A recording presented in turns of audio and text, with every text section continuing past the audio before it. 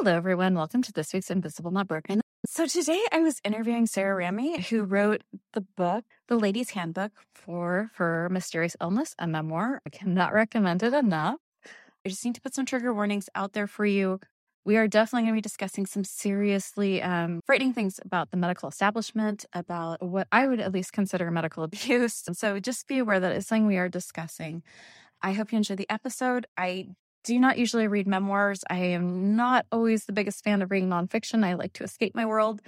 I loved this book and just unequivocally loved it. I think it's a very important book. And it's also a wonderful book to give to your physician or your pain clinic doctor or therapist or someone in your life who is not understanding what you're going through. I cannot recommend this book enough. And no, I'm not paid to say this. This is just purely how I feel about this book.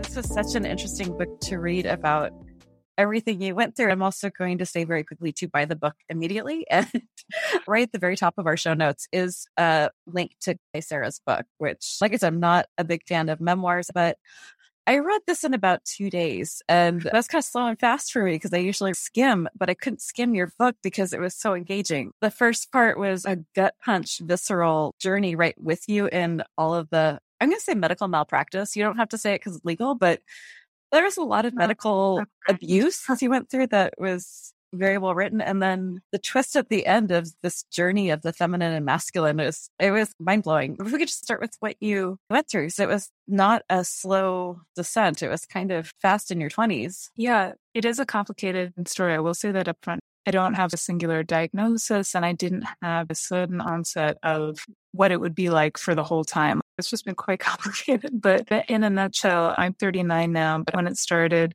I was 22. I was a senior in college and healthy and normal. I had some very minor gut health issues, which I would not have recognized as gut health issues at the time, but I certainly had them and minor nagging issues. I never would have even dreamed of calling myself sick. And then I started getting these UTIs that wouldn't go away. They kept going. And so I finally went to a urologist that performed a procedure that essentially went wrong. It was a botched, it's called a urethral dilation. Something went wrong during the procedure. And within 12 hours, I'd become septic. I'd be hospitalized. I had horrific pelvic pain.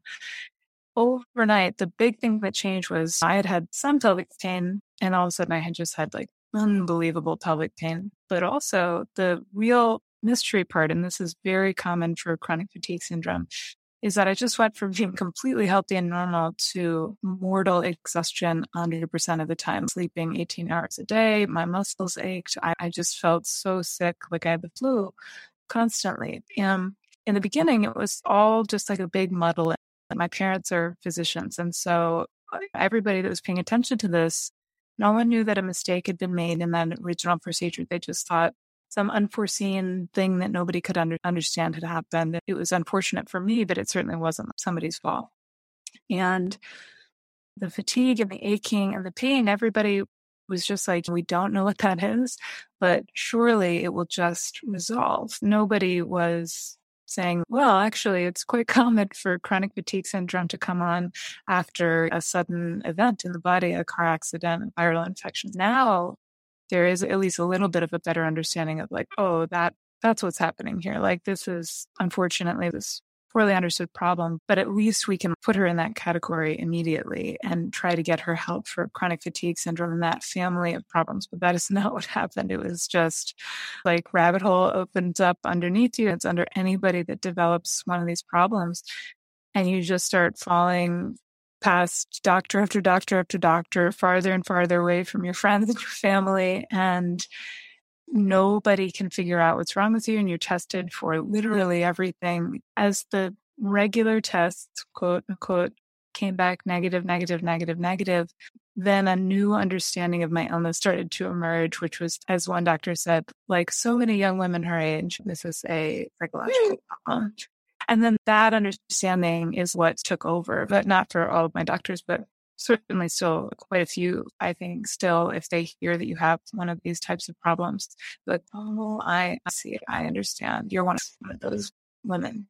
So I had this event, developed what I now would call chronic fatigue syndrome or myalgic encephalomyelitis. What we didn't understand at the time was a really bad injury to the pelvic nerves. Because that wasn't understood at the time, that all of that scarring that went untreated created just this horrific neuralgia that then ballooned into this thing called complex regional pain syndrome, which I also have. Just a pain syndrome that spreads out over your body and is horrible. So those are sort of the main things. It's like really bad pelvic pain, this spreading pain syndrome, and chronic fatigue syndrome, that there's a real range of how severe that can be. It can be like this, where I'm up and talking to you, but we'll have to rest for a long time afterwards. And that's good. I feel like I'm in a great place. Like that's like a real success. And then as anybody that's experienced one of these problems, the severe end of this is it is a living death. You can't do anything. You can't bathe. You can't feed yourself. A lot of people have to be on a feeding tube. I mean, it's a horror show. I've also been to that end of the spectrum as well. And that's sort of spread out over about 17 years. I think one of the scary things about your story was that someone who is sick would look at it and go, oh, okay, you've got the support. You have parents who are doctors. You have the best access to Mayo Clinic level doctors. And that's the scariest thing about this, was those ones are the ones that seem to have failed you the hardest. That's true.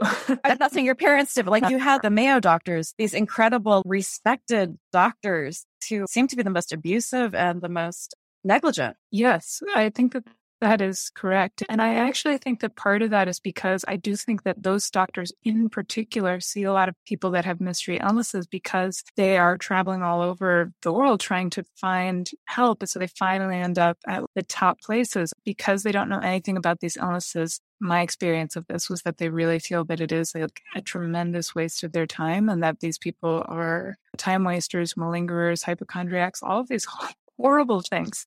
It is abuse. You have to imagine, especially for diseases like this that can be so bad. We're talking about like a totally incapacitating, debilitating, disabling disease that is treated as if it is not happening at all. To have that happen to you over and over and over again is so psychologically disorienting and debilitating. It's a misunderstanding on the doctor's part.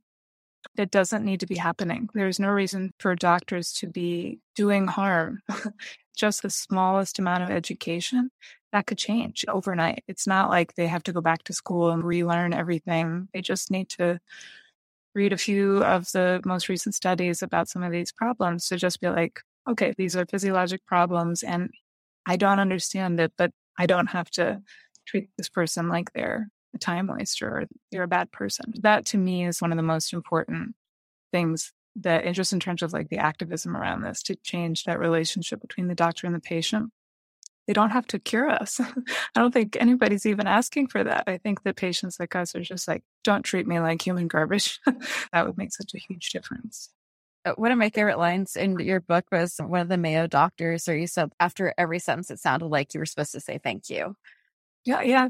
Like that was, that one hit close to home. Also, as someone who's chronic pain patient, one of the things that horrified me was the Percocet denial. It's like you would be willing to have this horrible procedure that is mind-boggling just as a drug seeker. It was cruelly bizarre. That one is a perfect example of where you're being treated as the emotional one in this situation, whereas they're the ones of cool logic and reason, but it is utterly irrational and illogical to think a person would come in, that's for whoever is listening, in this particular procedure, I had to have a piece of my labia cut out with a knife that was not fully anesthetized. It was horrifying. Suffice to say, just a truly horrifying procedure that at the very least should have been treated with the utmost care on the part of the doctor, just trying to make me feel safe and comfortable and whatever. It was the opposite. He was so angry with me while doing this horrible surgical procedure. And then afterwards, I'm hysterically crying. And the nurse said, well, which do you want? Can't remember. It's something or Percocet. And I said, I guess Percocet. I don't take pain medications because they often just make me feel so much worse. But in this case, she's like, you're going to need that. And so I was like, fine. She goes out to the doctor and comes back and says, never mind, he's not going to give you that because he doesn't prescribe pain medications to patients like you. It turned out that he felt that I had come up with an excuse to get Percocet, which is to have a vaginal biopsy to get one tablet of Percocet. I mean, it's totally irrational, illogical, but it was being treated as if I was the person that was doing something that was horribly wrong. And a lot of what the book is about is that this should be a singular story of just one person that the medical system failed. You can't help everyone. But the number of people that are like, oh, that's me too, me too, me too, me too, me too. I have not exactly that story, but a version of something like that should be an absolute aberration, and in no way a version of what so many people experience. It feels like your book starts out as crimes and punishment from within of the chronic illness person and ends with Alice and Persephone. And I wanted to start out with the crimes and punishment because there's so many points that you made that were so beautiful, because in a lot of ways with chronic illness, there's a replacement of this religious idea of the perfect woman, of the Virgin Mary, or the perfect unattainable. You cannot be this woman.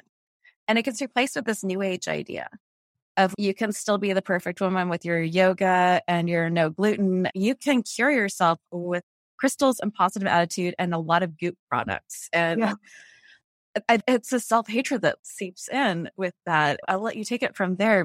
Essentially, how the quote journey tends to go for people is you start out in regular medicine. Although I guess things have kind of changed because wellness really has moved into the mainstream just in the last couple of years. It's actually different from where I started, where you did not start with yoga. You definitely started with like urologists to rheumatologists over and over and over again and can't find any help. And so you end up defecting to alternative medicine because you have to find help. So you leave the system that's clearly not able to help you after a couple of years. And there's so much about alternative medicine that is good and that is nourishing and you're believed. There's a lot of good stuff in alternative medicine that's missing in regular medicine. It's changing a lot in the last couple of years. I've had a lot of doctors actually be like, what do you mean this is alternative medicine? We talk about this in regular medicine. I'm like, maybe a little lip service, and maybe you're doing that more in the last 2 or 3 years, but don't tell me that you've been talking about the importance of real food and avoiding processed food and like all of that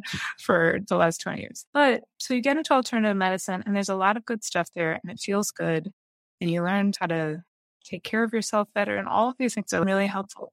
But there is this incredibly insidious, as you say, model of what it is to be the perfect wellness woman or wellness warrior, especially emotionally. You get into the wellness world and you are really starting to delve into your emotions and you feel like you're dealing with that. But it takes a while to realize that a lot of people in the wellness world, they are not interested in helping you to own your darker emotions. They are really interested in helping you to divorce yourself from your darker emotions. And that is, in my strong opinion, is very unhealthy. It's like the Stepford wifeification of being a wellness person that is essentially an automaton that makes green juice and does yoga and thinks positive and everything happens for a reason. You can no longer respond in the appropriate ways. If something bad is happening to you, you need to be able to say, no, this is fucked up. This is horrible. It's almost like just going back to whatever system you put it in, the authoritarian idea of I'm right, you're wrong. And that goes from problematic parenting, problematic religious practices, this idea of you don't have your own voice, just listen to the leader who in this case is wearing a white coat and is deciding your treatment options. That's kind of terrifying. And your discussion about like The Secret with did I attract this hit really close to home. I have friends who are very into that.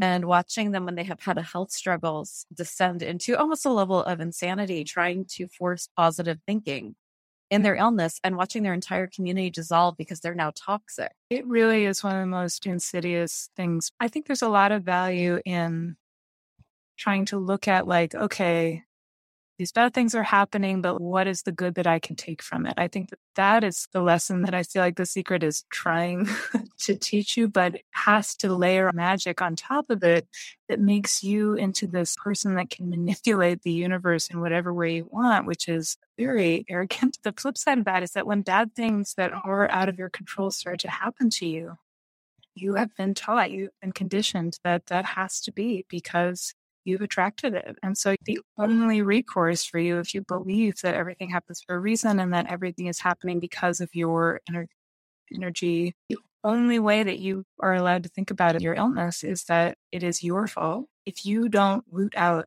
the mommy issue, the daddy issue, the thing that happened to you in childhood, if you don't figure that out, the thing that you're dealing with, in this case, chronic illness, will continue to happen. It's like, oh, you're not actually sick. This is actually just you imagining this. There's just so many messages from both sides, from the Western approach and from the alternative approach, that is really just about, in my opinion, the practitioner not knowing what the fuck they're talking about, not being willing to say, I don't know the answer here. I think of this as a fragility syndrome, is that because of that ego fragility syndrome, they can't just say, I don't know. It then has to be, you're the problem and I can't help you. They wouldn't say that if they knew what to do. They would say, oh, I can help you. I know what to do here. I want you to take this pill. I want you to do this procedure. I want you to do this yoga pose.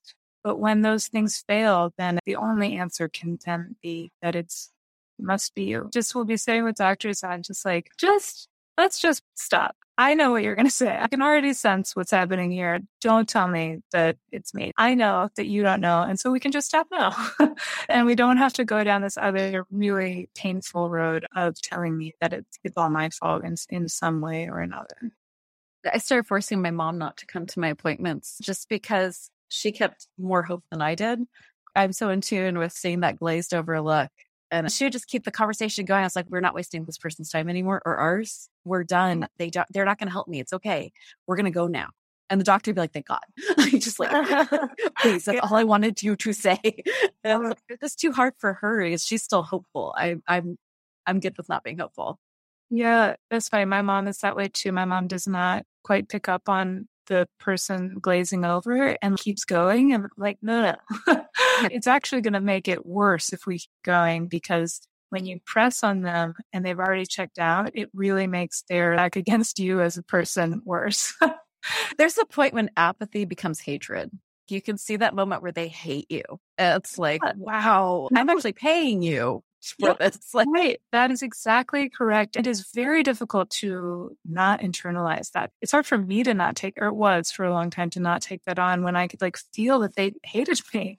And I was like, oh, I need to be nicer, better. The better of a patient that I became, the more organized I was. Okay, I was bringing everything in a way that I felt was really well organized, and really just the bare bones. We didn't get overwhelmed. But they were like, man, I mean, you're really obsessive compulsive. What's this? And I'm like, no, I did this because I thought it was too much.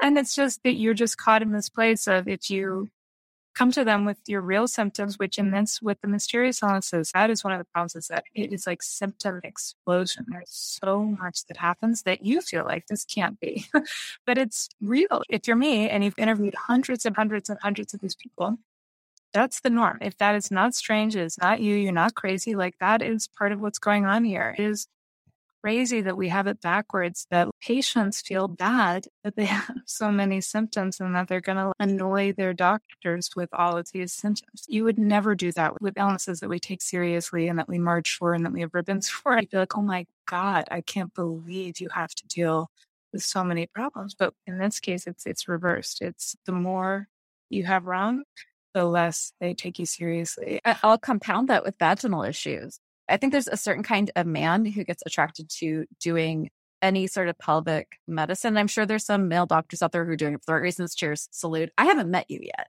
nor have any of my friends. You know one. That's awesome. I'm so happy that he is there. Yeah. I'm so happy that there's a good male doctor. I have never met him, and none of my friends have. And almost all of us have had children, so we've had plenty of pelvic stuff go on.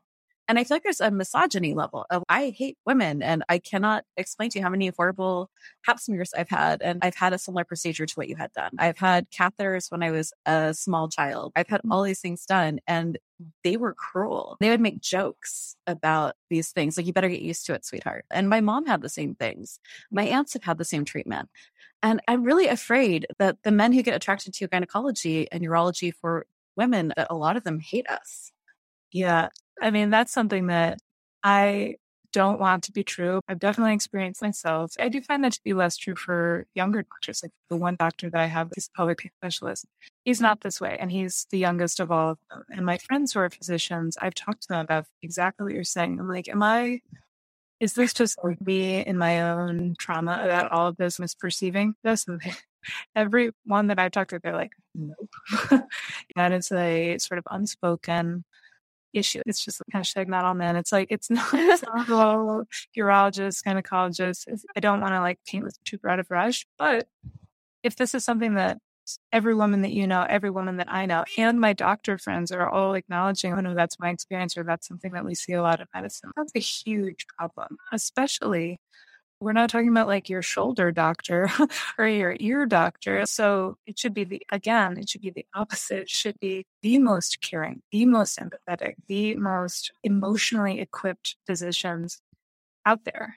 Yeah. I mean, hashtag not all men. That's awesome. You're not one of them. Yeah. You might want to talk to your friends immediately. Yeah. If you are a male doctor and you're like, this isn't me, I would never do that. That's awesome. Go talk to your colleagues. Do not let them get away with shit. I know this is some sort of weird secret society among doctors that they will not call each other out. It has to end. We're dying and we're traumatized. You can't just let someone go on abusing people. It's one of those sort of trickier areas because I don't want to alienate anyone. I don't want anyone to feel so attacked that they can't come in and change, right? But that's one of the problems is that you can't have a culture. You see the same thing with police. And when something is wrong, instead of dealing with that wrong thing, if they close ranks around that person, there is very little accountability. And it's for a variety of reasons, but that just cannot be the way that it is with these people. They are to protect us. The analogy I'm always using is firemen. So if a fireman goes into a burning building and they save 100 school children, yes, unequivocally heroic. And this is the same for doctors who are constantly doing heroic, incredible things for patients all the time. And they deserve the enormous respect that we offer to doctors. But if it turns out that there was 20 people in that building and they saw them and they're like, yeah, not them. I'm not saving them. Like, no, thank you. And it was women or it was like a minority or whatever. For some bad reason, they decided not to save those people. You're not a hero anymore. You don't get to do that. It doesn't matter how much good you do. If you're doing active harm to any subset of your patients or people that you're trying to help, that is a huge problem. You're not insulated by the good work that you do. You have to remain accountable. I think accountability is just in absolute general society, we have to really come to terms with, and we have to be able to be held accountable without flipping out too. I've certainly made my missteps. If you ever want to get a rhino tough skin, do a public podcast. It's really fun. You will absolutely get called out. You will come to terms with some of the worst parts of yourself that you are not as happy with. But it's also really useful to get the feedback and to hear from communities that you aren't necessarily clicking with other groups of people. So it's really helpful to hear from other sides and to take that in and go, oh, okay. Wow, I had no idea. Yeah, that's a really good point that it's not just doctors have to do this, or the police. We all do this. It's just that there is a real discrepancy between patients. I feel like do this constantly. What am I doing wrong? What have I done? How could I do things differently? How do I approach the next person better and be a better version of myself? I think where I just get so frustrated where I see the physicians that I go to over and over and over again not taking any responsibility for this at all. A woman is what I call a woman with a mysterious illness. It's a poor acronym. And it's just one of this family of problems: chronic fatigue syndrome, fibromyalgia, polycystic ovary syndrome, mast cell activation. When you have one of these problems like mold on this, gut health, on and on, it's this family of neuroendocrine immune problems that clearly, in my opinion, all goes together, is all related and interconnected. It is astonishing that there are so many of us that are all rejected by the medical algorithm. When you go to the doctor and you have one of these problems, even though it's not a rare problem, you are treated in the way that we've been discussing. The whole point of the book, podcasts like this, and activism around invisible illness and chronic illness is this is not in any way rare. There is no excuse for continuing to turn a blind eye to this. You're like, wow, I must be so broken. I must be so unique that all of these experts can't figure it out. And that's not true. You start to meet people that are like you, other WOMIs. And it's this huge, invisible sort of secret society, because as a physician, I would think that you begin to see this pattern and you're like, okay, I thought that was biological, but there's so many of these women and some men. It's the same sort of categories of problems over and over and over again, just in different combinations.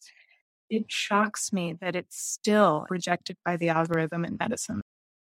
You brought up a really interesting point that I hadn't even considered about this COVID, that we might be seeing a whole lot more of people who are going to have chronic fatigue and other chronic issues, because even if they're not symptomatic, they may have been carrying the COVID virus, or they may have been mildly sick, or they may have been very sick and recovered. And some of these things can come on after a virus. Yeah. So it's very common I didn't mention before, it's very common to also have like an autoimmune disease sort of mixed in with all these problems. And it's incredibly common for autoimmunity, certainly chronic fatigue syndrome or myalgic encephalomyelitis, fibromyalgia, to come on after a major triggering event. And often that's a really nasty viral infection. That's just something you see in the literature and in any patient community, over and over and over again, to the point where a lot of the research, I think this has changed in the last maybe 5 or 7 years. But initially, a lot of the research was trying to figure out what virus was causing chronic fatigue syndrome, because it seemed there were so many patients that got sick with this problem after a viral infection. The evolved understanding of that is that it's not that there's one virus that causes these types of problems. It's a variety of different major stressors to the system can trigger the same neuroendocrine immune cascade that is essentially a type of neuroinflammation and endocrine dysregulation that can lead to all of these different permutations of this problem. And so it does stand to reason that there's probably going to be a post-COVID syndrome where you see essentially it's going to be ME/CFS. And I feel like pre-enraged and pre-hopeful because the whole world's attention is focused on this. If there really is something like a post-COVID syndrome that looks just like myalgic encephalomyelitis, chronic fatigue syndrome, if that happens, there is a higher likelihood that we will take it seriously and won't just be like, oh, that's probably just a bunch of malingerers. I think that's unlikely, just because it's not all just locked away in the privacy of a million different doctors' offices. It will be in the public eye, and that's really helpful. If we take it seriously, that may actually open the door to real funding. What is it that's happening when, after this major viral infection that is causing this person to be sick, that actually doesn't have anything to do necessarily with the virus itself? The virus is just the trigger. It, to me, seems like one small kernel of hope, that because the big problem with ME/CFS and all of these problems is that they are, catastrophically underfunded. When you look at the numbers for these things, it is so heartbreaking and upsetting. If you looked at it on a graph, your bars for cancer is like 6 billion and AIDS is like 6 billion. Chronic fatigue syndrome wouldn't even register on that graph. It wouldn't get a bar. It would just be a little blip that you couldn't see with the naked eye. It's so small. And I'm very sad for the patients that will have to go through something like a post-COVID syndrome or ME/CFS. But I do think that it may be the thing that actually opens up the purse at NIH to study something like this as to what's going on, to look at what the treatments could be. You have to put an enormous amount of money into it. It's not because they're so impossible to understand and they exceed the great minds of science. No, it's that nobody is actually doing the robust scientific research that yields a robust scientific understanding of the disease. I think that adding on this tremendous unprecedented stress of COVID, isolation, and sheltering in place, I will not be surprised if we see a real uptick in a lot of these problems, just because we know that stress is so central to a lot of them, and cortisol dysregulation and things like that. I vote that we call the new secret society the Yellow Wallpaper Society. That's one of my favorite short stories ever. You absolutely hear what you're saying. And one of my other little fervent hopes, since everyone's working from home, everyone's studying from home, I'm really hoping that when people try to start going back to normal, these infrastructures that have been set up don't go away. For those of us who can't be out in the world, that will still be able to study and go to school from home. I'm really hoping this doesn't stop for those of us who don't get to come along with everyone outside again. I really hope so too. I hope that telemedicine sticks, because that's really helpful for chronically sick people because it's so hard to go to the doctor. I really hope that like the door is propped open forever for telework for people who want to, but also need to work from home, that it's very clear that you absolutely can do that we can bring people into the workforce who otherwise are not able to work. Like that's good for everyone. And I also hope that there's greater empathy from, I speak from personal experience, a lot of not close friends, but the next ring out of friends, of people that I know throughout my illness have said things to me when I'm like, I'm homebound. They're like, oh, you get to work from home. You're so lucky. Horrible things that now that they're all experiencing it. When I was like physically isolated, I didn't see not one friend for a year except my mom. That is very abnormal. That's castaway. But the people around me that would hear, that would get a message from my mom letting them know that this was happening, I would get messages from people that I'm a real hermit these days too. And I just like also don't want to go to parties anymore. And so I get it. I was like, oh, bless their heart. Yeah, it was so upsetting anyway. So I hope that the experience of what it's like to be trapped inside, you do not want to be trapped inside, what it's like to see your job go up in smoke, or to just be living in a place of extreme economic anxiety, to have the government not doing nearly enough as it relates to your health problem, to have the testing be in a state of chaos and disarray. All these things are so upsetting. And they are upsetting for all people with chronic illnesses constantly. But if I would talk to somebody about that previously and be like, yeah, the government doesn't do anything for chronic fatigue syndrome or something like that, they'd be like, well, you can't do everything. And they have so many things that they have to study. But they would never say that now. If they can study erectile dysfunction, they can study. Where we started. I mean, I'm sorry, that gets so much funding. Well, the single study that made me the most mad in the whole time I've been sick, it's the one study where they did on male birth control and they stopped it after a couple of months. Oh my fucking God. My 13-year-old had that reaction I just gave you. It was my 13-year-old times 5 when she heard that. She was like, are you kidding me? That's not a thing, right? Yeah. Sweetie, I'm sorry. So angry.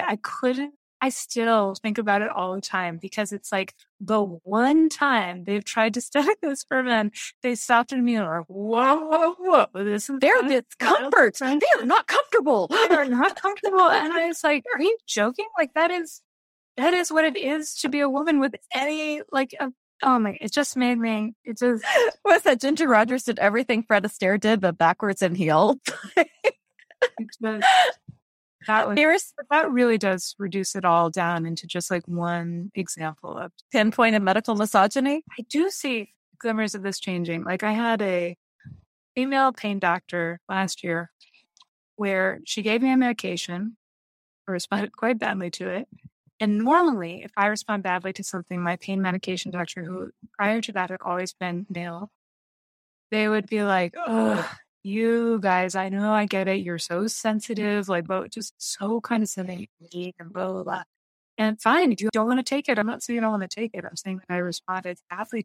They were such assholes about it. And then I had this female physician and I responded badly. And I came in and I was apologetic. I was like, oh, I went really badly. I'm so sorry. If there's something else that we could do. And she was like, first of all, do not apologize to me.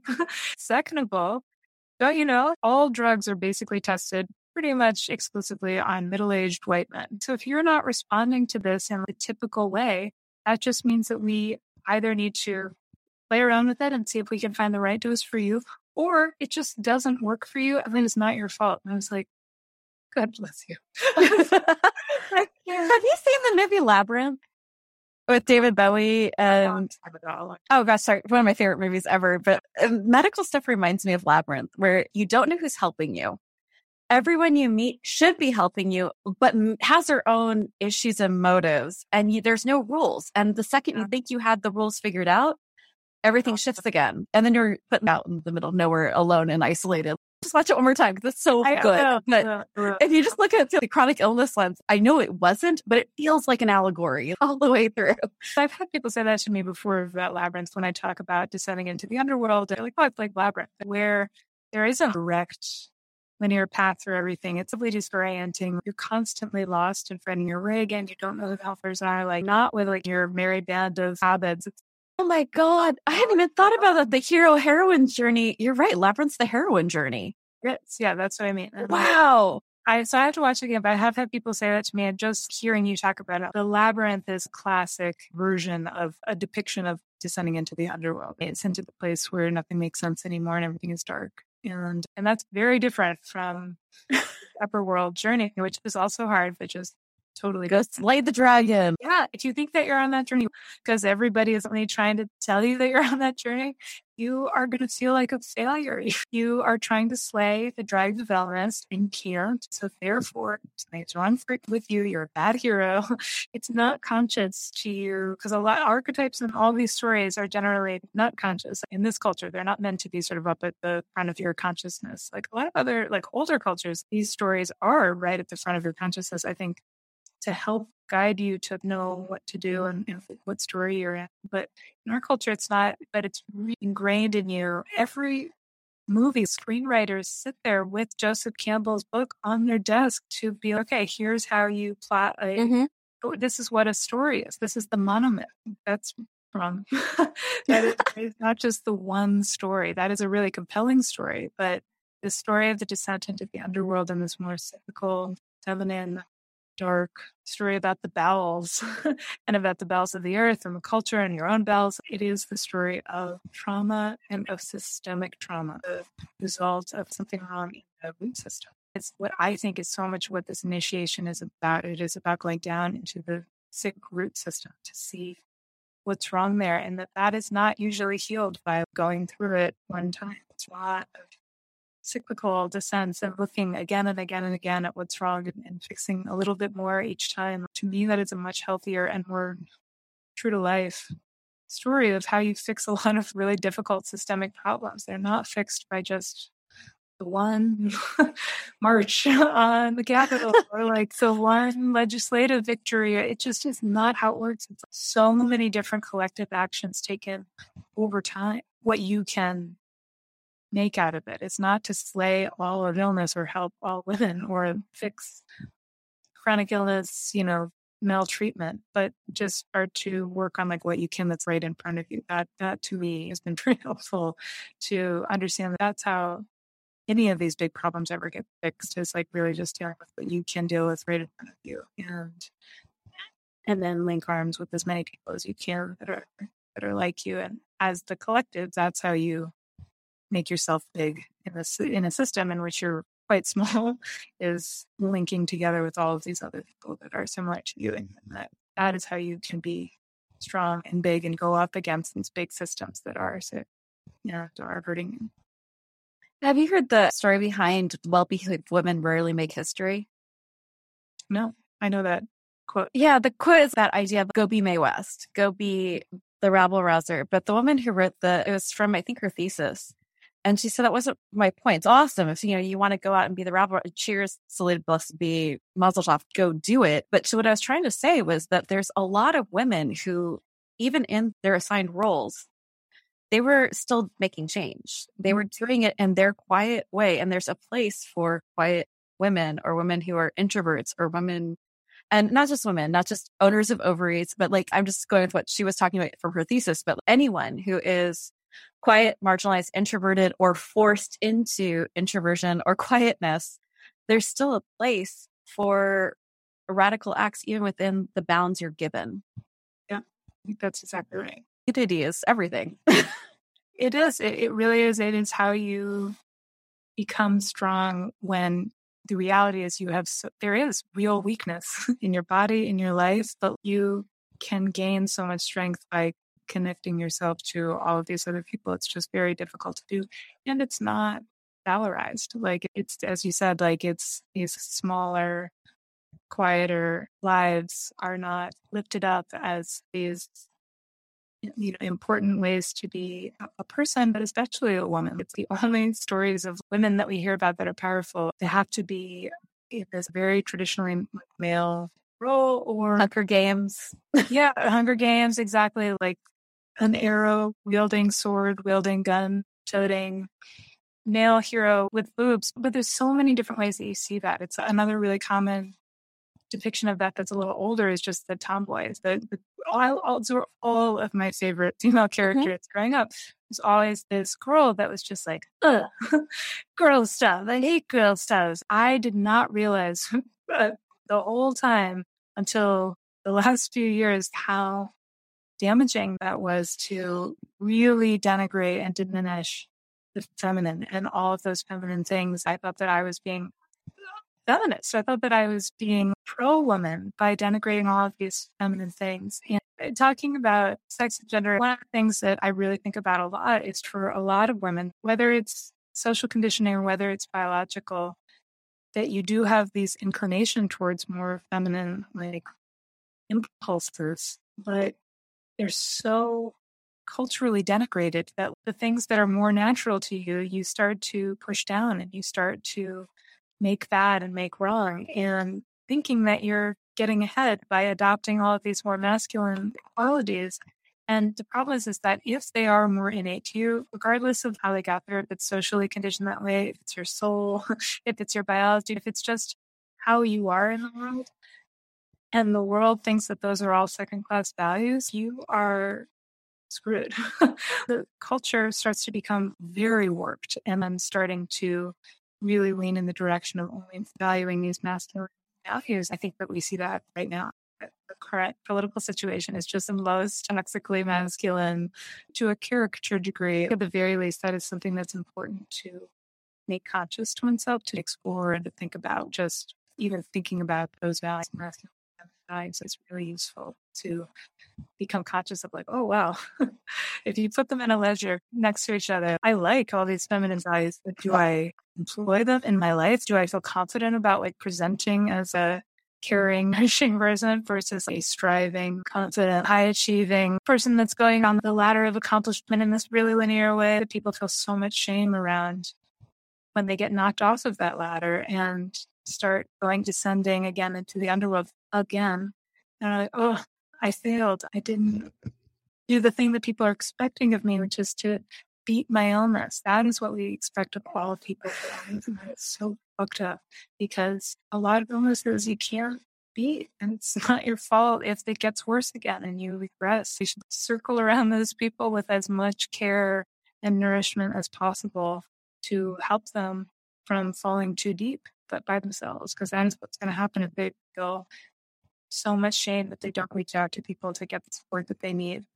I find it really insane that we gender traits. The generosity would be feminine, or the kindness would be feminine, and striving is masculine. That's just the most mind screw for me. To me, it's personally, generosity and kindness is incredibly brave. Mr. Rogers is brave to me. Steve Irwin is brave to me. The people who just take off the armor and they're like, I'm just going to meet the world with kindness and compassion, and I'm leaving the armor behind. That is an act of sheer bravery. That's way more brave to me than I'm going to put on all my rage armor and I'm going to go out and slay the world and I'm going to own it. I'm going to kill it. I'm sorry, I'm from the Silicon Valley. So I'm going to kill it.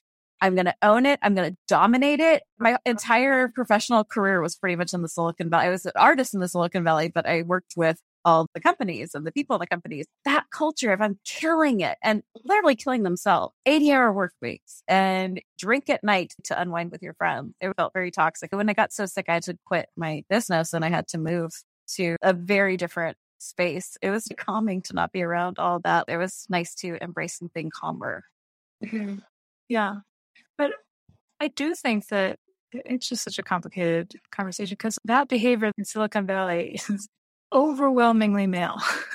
And defecting into the world of wellness is overwhelmingly female. So again, I think it's very difficult because not enough research has been done in these areas. I think it's very difficult to say, does that have anything to do with the differences between estrogen, testosterone, et cetera? Regardless of why that is, I do think it's important to recognize that we do gender those traits, and you do see a lot of these more masculine behaviors like in men and these more feminine behaviors in women, and that it is not a surprise that we valorize all those masculine traits and we really push down all of those feminine traits, no matter where you come down on whether if gender is just a total social construct. Like, even if you think that we've constructed it so that we associate those qualities with women right now, therefore those qualities are all secondary and you're walking around as this defective secondary person that has all the bad, wrong qualities. That's hugely problematic. It makes you devalue yourself as not brave, as not strong, as not courageous. Nourishment and care and empathy and compassion and all these sort of stereotypically feminine things. It's incredibly difficult to be emotionally fluid. It's much easier to be an emotional idiot. We don't think of it that way. We're like, oh, people are interested in exploring their emotions. It's like, actually, a lot of those people are the most like emotionally competent people out there. One of my favorite stories was a man who was talking about his daughter who was at the princess stage. And I was a teacher for years. I've raised 7 children that weren't my own. I have 2 of my own. And I can pretty much promise you 90% of the girls I've raised and taught, there's a stage where it's a glitter bomb and it is pink and it is purple. It is everywhere and is all consuming. And I was born in the 70s, so I was raised baby X, and you are not going to do this. God damn it. You will march. And so when my own child got there, I felt very similarly, just prepare her for the world, prepare her to be a strong woman. And this guy came out with this blog and he said his daughter hit that stage and she wanted to be a princess. He's like, and I do not disapprove. And here's what we do. We sit down every day with the newspaper, curated, and I am her royal advisor. And she dresses up as her princess self. I wear my advisor hat and we go through the newspaper and we talk about what her subjects are dealing with.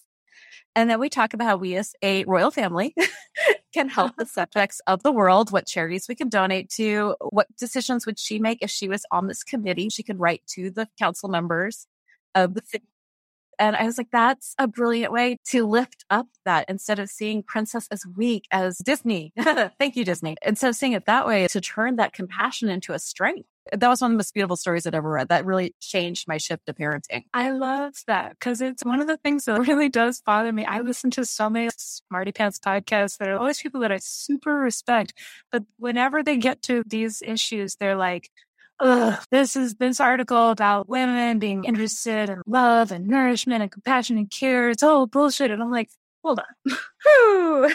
Like, but those are incredible qualities. What if you are seeing that a little bit more in women for whatever reason? Shouldn't we lean into that and lift those women up and be like, whoa, these women are so amazing and look at what they're doing and look at this different type of leadership. There's just this like inherent knee-jerk need to dissociate with things that are feminine that it does just come with not wanting to be perceived as weak yourself. It's a very complex topic, but I still think it is worth thinking about and talking about and studying more. I want to know, is there any overlap between somebody that is born to the male sex but is presenting or feels more feminine? Is there overlap? Because that's interesting. That's like important to dignify and to understand that there's a lot of diversity and a lot of differences. And or if that's not there and that doesn't exist, it's still important to dignify and to lift up. I'm interested in having more conversations around this that are not using gender against one another, but to really look at those differences, no matter who they show up in, and dignify them and use them to make things better,